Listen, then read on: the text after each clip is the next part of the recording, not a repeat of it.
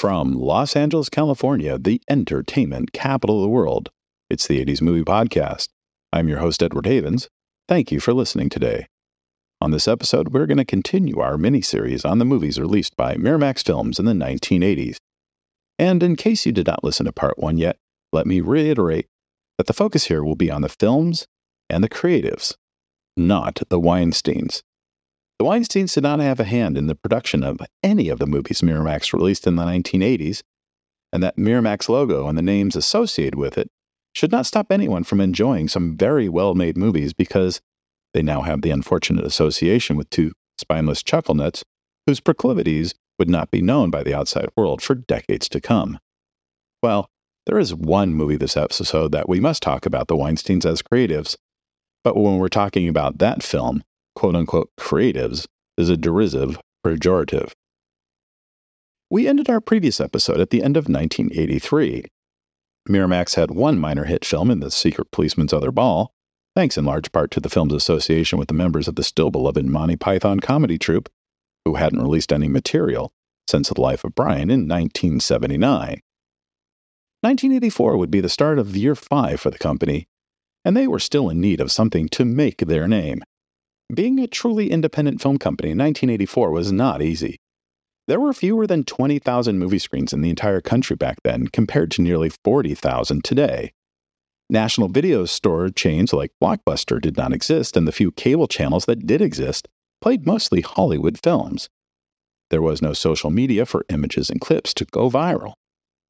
For comparison's sake, in A24's first 5 years, from its founding in August of 2012 to July 2017, the company would have a number of hit films, including The Bling Ring, The Lobster, Spring Breakers, and The Witch, release movies from some of indie cinema's most respected names like Andrea Arnold and Robert Eggers, Adam Agoyan, Daniel Kwan and Daniel Scheinert, Lynn Shelton, Trey Edward Schultz, Gus Van Sant, and Denis Villeneuve, and released several Academy Award-winning movies, including the Amy Winehouse documentary, Amy, Alex Garland's Ex Machina, Lenny Abrahamson's Room, and Barry Jenkins's Moonlight, which would upset frontrunner La La Land for the Best Picture Award of 2016.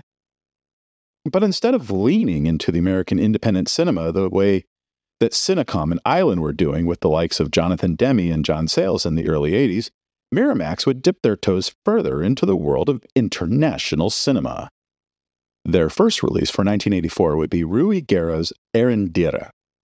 The screenplay by Nobel Prize winner Gabriel Garcia Marquez was based on his 1972 novella, The Incredible and Sad Tale of Innocent Erendira and Her Heartless Grandmother, which itself was based off a screenplay Marquez had written in the early 1960s, which, when he couldn't get it made at the time, he would reduce down to a page and a half for a sequence in his 1967 magnum opus, 100 Years of Solitude.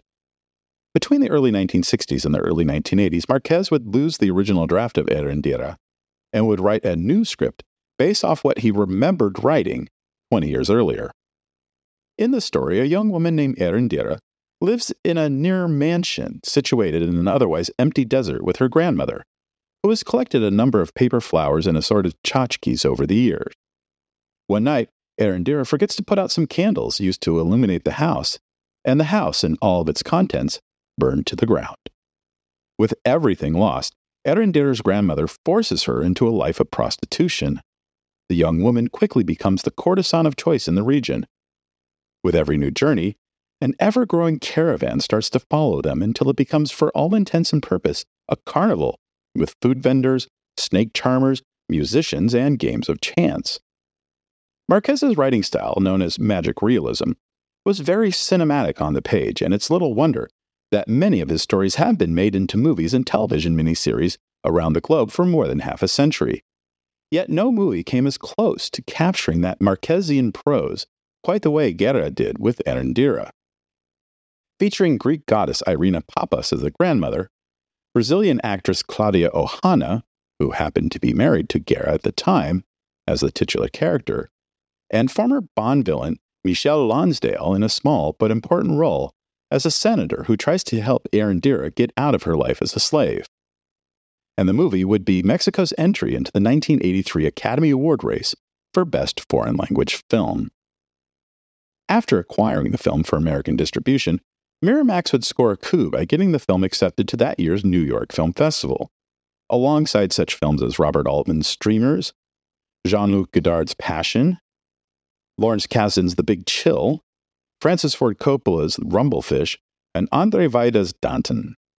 But despite some stellar reviews from many of New York City's film critics, Erindira would not get nominated for Best Foreign Language Film, and Miramax would wait until April 27, 1984 to open the film at the Lincoln Plaza Cinemas, one of the most important theaters at the time in New York City, to launch a foreign film.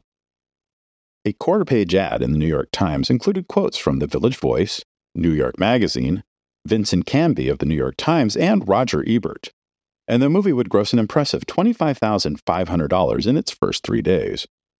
Word of mouth in the city would be strong, with its second weekend gross actually increasing nearly 20% to $30,500.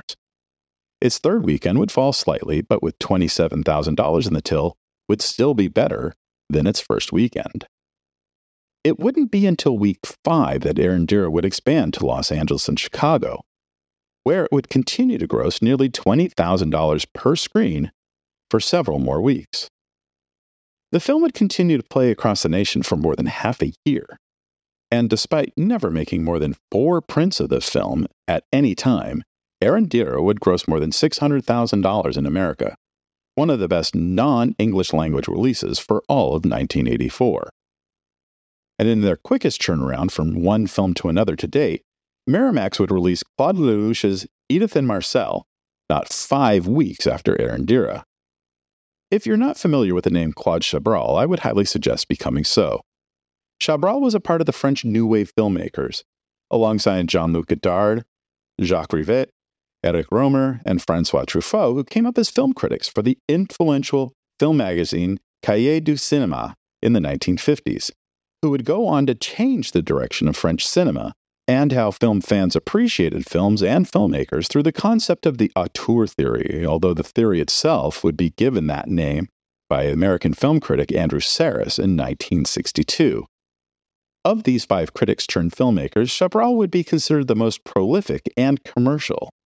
Chabrol would be the first of them to make a movie, Le Beau Serge, and between 1957 and his death in 2010, he would make 58 movies. That's more than 1 new movie every year on average, not counting shorts and television projects that he also made on the side. American audiences knew him best at the time for his 1966 global hit, A Man and a Woman, which would sell more than $14 million in tickets in the United States and be one of the few foreign language films at the time to earn Academy Award nominations outside of the Best Foreign Language Film race. Lead actress Anouk Aimée would get a nod for lead actress, and Chabrol would earn 2 nominations on the film for Best Director, which he would lose to Fred Zimmerman and The Man for All Seasons, and Best Original Screenplay, which he would win alongside his co-writer Pierre Outrehoven. Edith and Marcel would tell the story of the love affair between iconic French singer Edith Piaf and Marcel Cerdan, the French boxer who was the middleweight champion of the world during their affair in 1948 and 1949. Both were famous in their own right, but together they were the Brangelina of post-World War II France. Despite the fact that Cerdan was married with 3 kids, their affair helped lift the spirits of the French people until his death in October 1949 while he was flying from Paris to New York to see Piaf. Fans of Raging Bull are somewhat familiar with Marcel Cerdan already, as Cerdan's last fight before his death would find him losing the middleweight title to Jake LaMotta. In a weird twist of fate, Patrick Dewar, the actor Chabrol had cast as Cerdan, committed suicide just after the start of production. And while Chabrol considered shutting down the film in respect, it would be none other than Marcel Cerdan Jr. who would step into the role of his own father, despite never having acted before, and being 6 years older than his father when he died. When it was released in France in April of 1983, it was an immediate hit, becoming the 2nd highest grossing French film of the year, and the 6th highest grosser of all films released in the country that year. However, it would not be the film France submitted for that year's Academy Award race. That would be Diane Curry's Entre Nous, which wasn't as big of a hit in France, but was considered a stronger contender for the nomination, in part because of Isabelle Huppert's amazing performance, but also because Entre Nous at 110 minutes was 50 minutes shorter than Edith and Marcel. Harvey Weinstein would cut 20 minutes out of the film without Chabrol's consent or assistance, and when the film was released at the 57th Street Playhouse in New York City on Sunday, June 3rd, the gushing reviews in the New York Times ad would actually be for Chabrol's original cut, and they would help the film gross $15,300 in its first 5 days.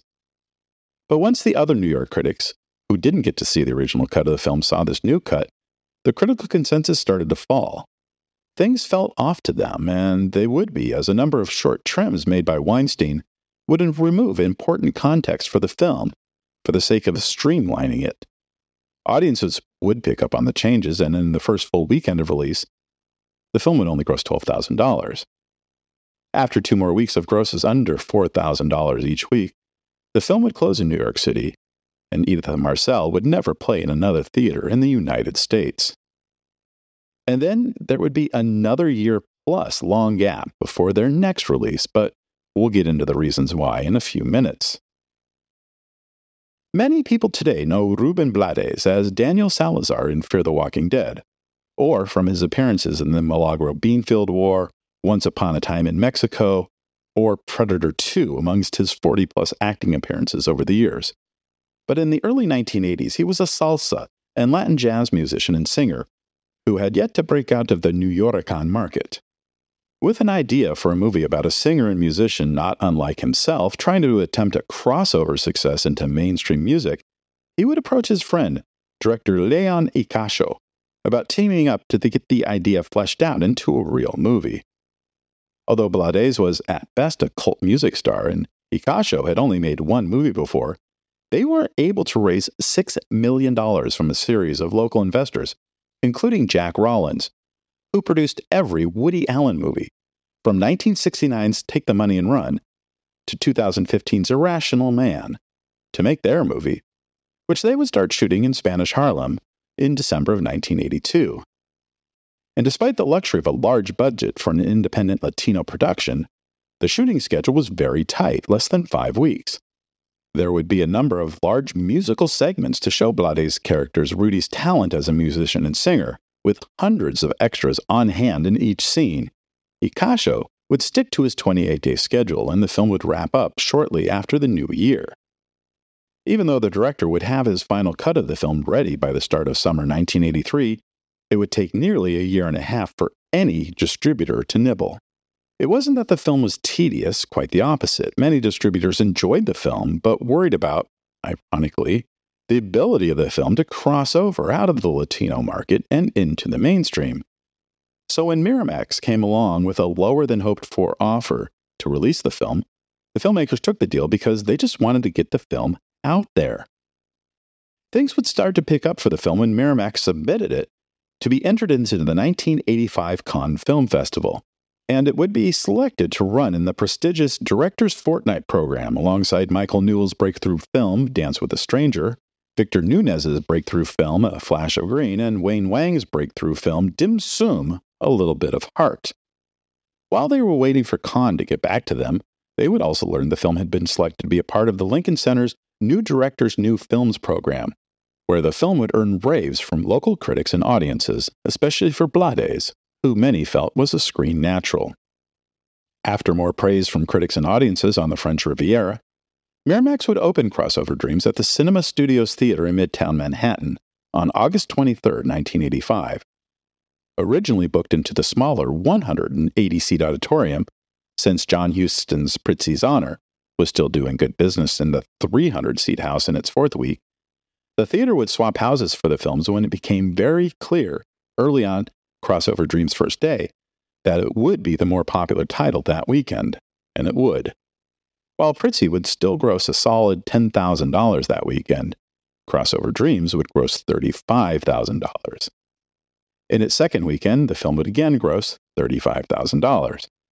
And in its third weekend, another $35,000. They were basically selling out every seat at every show those first 3 weekends. Clearly, the film was indeed doing some crossover business. But strangely, Miramax would wait 7 weeks after opening the film in New York to open it in Los Angeles, with a new ad campaign that de-emphasized Blades and played up the dreamer dreaming big aspect of the film. Miramax would open the movie at two of the more upscale theaters in the area, the Cineplex Beverly Center on the outskirts of Beverly Hills, and the Cineplex Brentwood Twin on the west side, where many of Hollywood's tastemakers called home. And even with a plethora of good reviews from the local press, and playing at two theaters with more than double the capacity the one theater playing the film in New York, Crossover Dreams could only manage a neat $13,000 opening weekend in Los Angeles. Slowly but surely, Miramax would add a few more prints in additional major markets, but they never really gave the film the chance to score with Latino audiences who may have been craving a salsa-infused musical drama, even if it was entirely in English. Looking back 38 years later, that seems to have been a mistake. But it seems that the film's final gross of $250,000 after just 10 weeks of release was leaving a lot of money on the table. At awards time, Blades would be nominated for an Independent Spirit Award for Best Actor, but otherwise, the film would be shut out of any further consideration. But for all intents and purposes, the film did kind of complete its mission of turning Blades into a star. He continues to be one of the busiest Latino actors in Hollywood over the last 40 years, and it would help get one of his co-stars, Elizabeth Pena, a major job in a major Hollywood film the following year, as the live-in maid at Richard Dreyfuss and Bette Midler's house in Paul Mazursky's Down and Out in Beverly Hills, which would give her a steady career until her passing in 2014.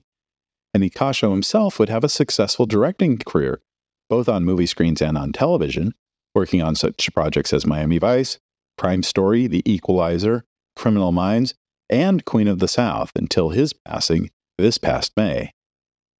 I'm going to briefly mention a Canadian drama called The Dog Who Stopped the War that Miramax released on 3 screens in their hometown of Buffalo on October 25, 1985.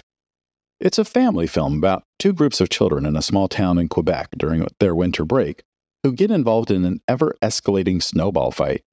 It would become the highest-grossing local film in Canada in 1984, and it would become the first in a series of 25 family films under a Tales for All banner, made by a company called Party Productions, which will be releasing their newest film in the series later this year.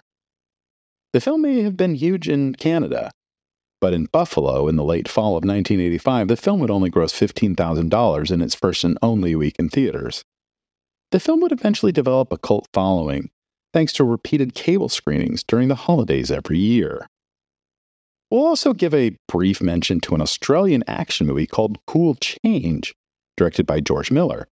No, not the George Miller who created the Mad Max series, but the other Australian director named George Miller, who had to start going by George T. Miller to differentiate himself from the other George Miller, even though this George Miller was directing before the other George Miller, and even had a bigger local and global hit in 1982 with The Man from Snowy River than the other George Miller had with Mad Max 2, also known as The Road Warrior. It would also be the second movie released by Miramax in a year, starring a young Australian ingenue named Deborah Lee Furness, who was also featured in Crossover Dreams. Today, most people know her as Mrs. Hugh Jackman. The internet and several book sources say the movie opened in America on March 14, 1986, but damn if I can find any playdate anywhere in the country, period. Not even in the Weinstein's home territory of Buffalo. A critic from the Sydney Morning Herald would call the film, which opened in Australia 4 weeks after it allegedly opened in America, a spectacularly simplistic propaganda piece for the cattle farmers of the Victorian High Plains, and in its home country, it would barely gross 2% of its $3.5 million budget. And sticking with brief mentions of Australian movies Miramax allegedly released in America in the spring of 1986, we move on to one of 3 movies directed by Brian Trenchard Smith that would be released during the calendar year. In Australia, it was titled Frog Dreaming, but in America, the title was changed to The Quest.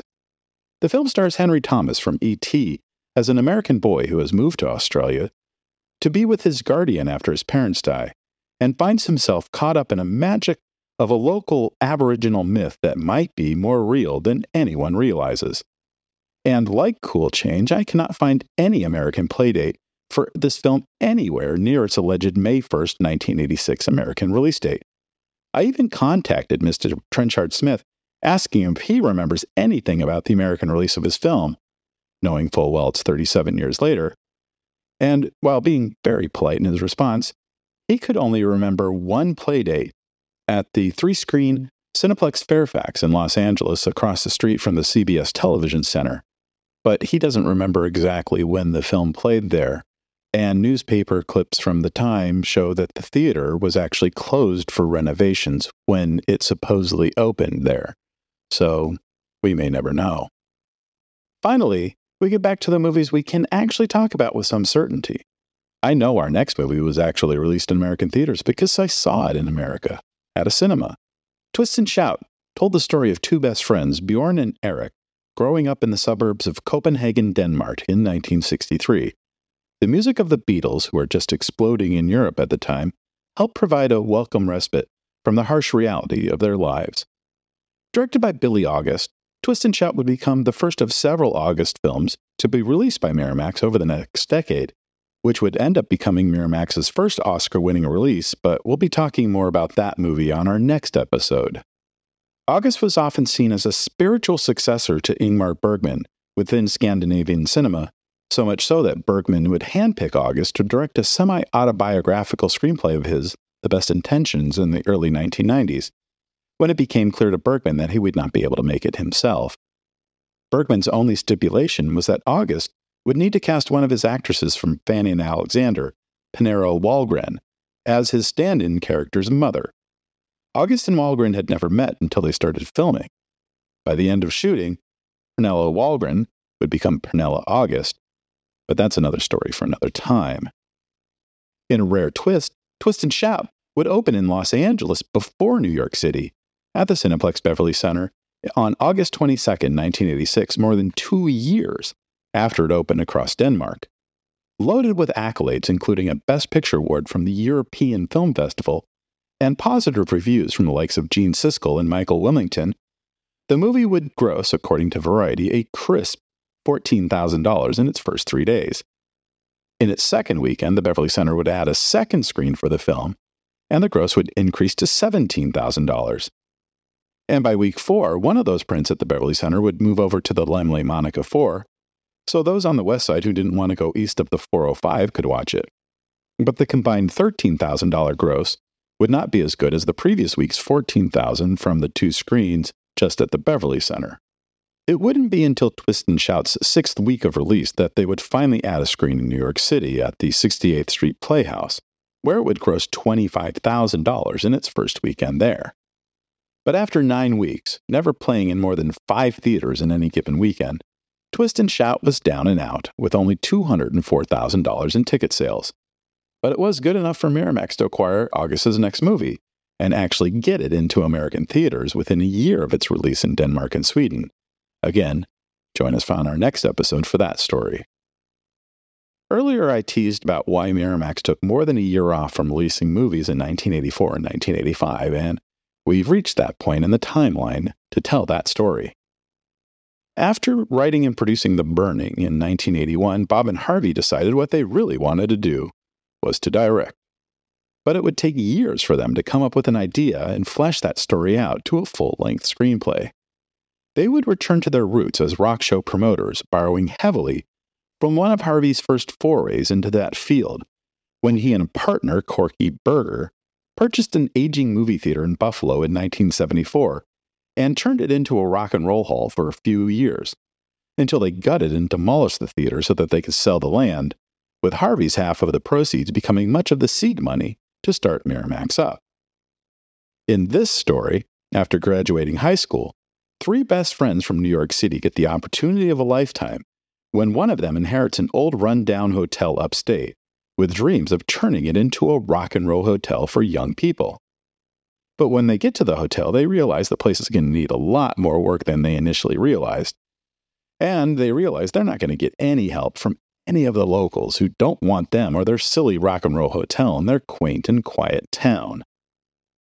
With a budget of only $5 million and a story that would need to be filmed entirely on location, the cast would not include very many well-known actors.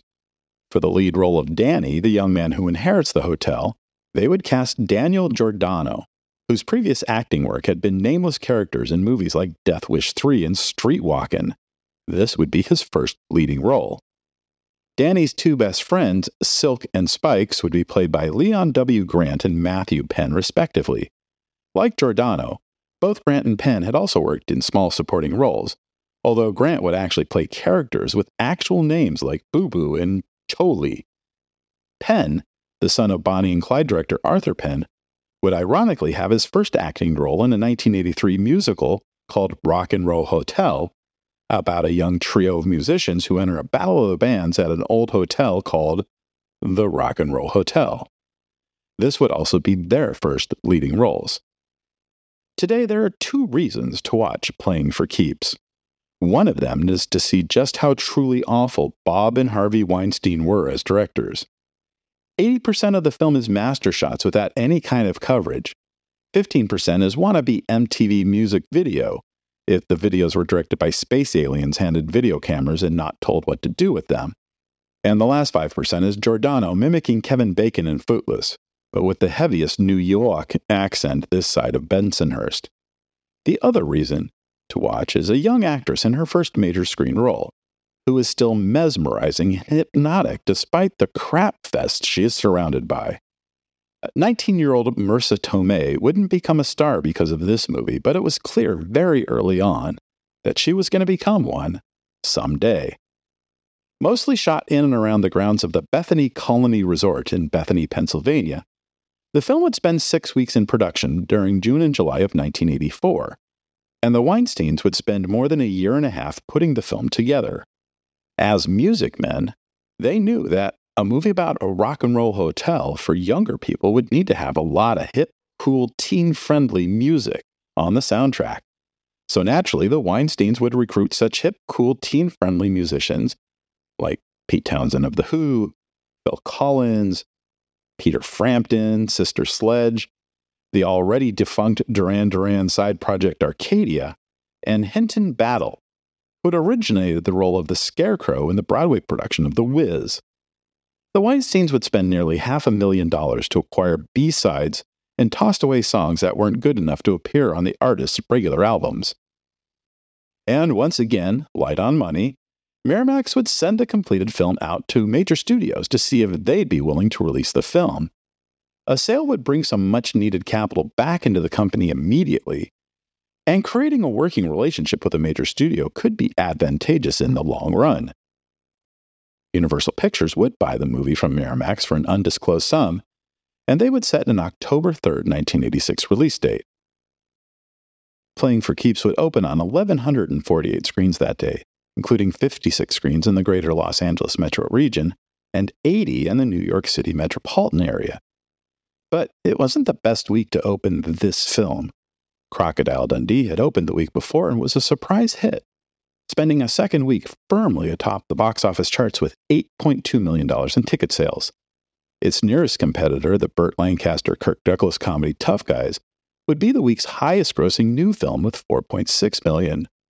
Number 3 was Top Gun, earning $2.405 million in its 21st week in theaters.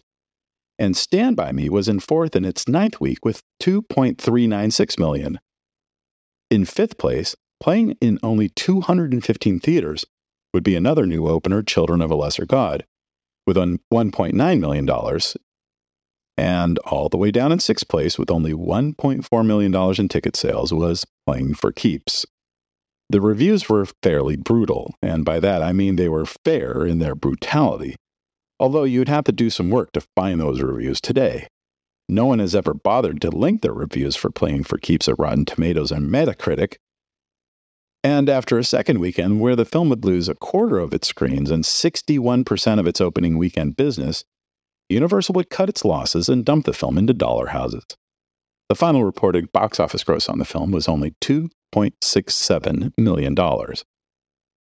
Bob Weinstein would never write or direct another film, and Harvey Weinstein would only have one other directing credit to his name, an animated movie called The Gnome's Great Adventure, which wasn't really a directing effort so much as his buying the American rights to a 1985 Spanish animated television series called The World of David the Gnome, creating new English language dubs with actors like Tom Bosley, Frank Gorshin, Christopher Plummer, and Tony Randall, and then selling the new versions of the show to Nickelodeon. Sadly, we would learn in October 2017 that one of the earliest known episodes of sexual harassment by Harvey Weinstein happened during the pre-production of Playing for Keeps. In 1984, a 20-year-old college junior, Tommy Ann Roberts, was waiting tables in New York City hoping to start an acting career. Weinstein, who was one of her customers at this restaurant, urged Miss Roberts to audition for a movie that he and his brother were planning to direct. Weinstein would send her the script and asked her to meet him where he was staying so that they could discuss the film. When she arrived at his hotel room, the door was left slightly ajar, and he called on her to come in and close the door behind her. She would find Weinstein nude in the bathtub, where he told her she would give a much better audition if she were comfortable getting naked in front of him too, because the character she might play would have a topless scene. If she could not bare her breasts in private, she would not be able to do it on film. Miss Roberts was so horrified, she rushed out of the room after telling Weinstein that she was too prudish to go along. She felt he manipulated her by feigning professional interest in her and doubted she'd ever been under serious consideration. And that incident would send her life in a different direction. In 2017, Roberts was a psychology professor at Colorado College, researching sexual objectification, an interest she traces back in part to that long ago encounter. And on that sad note, we're going to take our leave this week. Thank you for joining us. We'll talk again soon when we continue with the story of Miramax films from 1987. Remember to visit this episode's page on our website, the 80s Movie Podcast, for extra materials about the movies we covered on this episode. The 80s Movie Podcast has been researched, written, narrated, and edited by Edward Havens for Idiosyncratic Entertainment. Thank you again. Good night.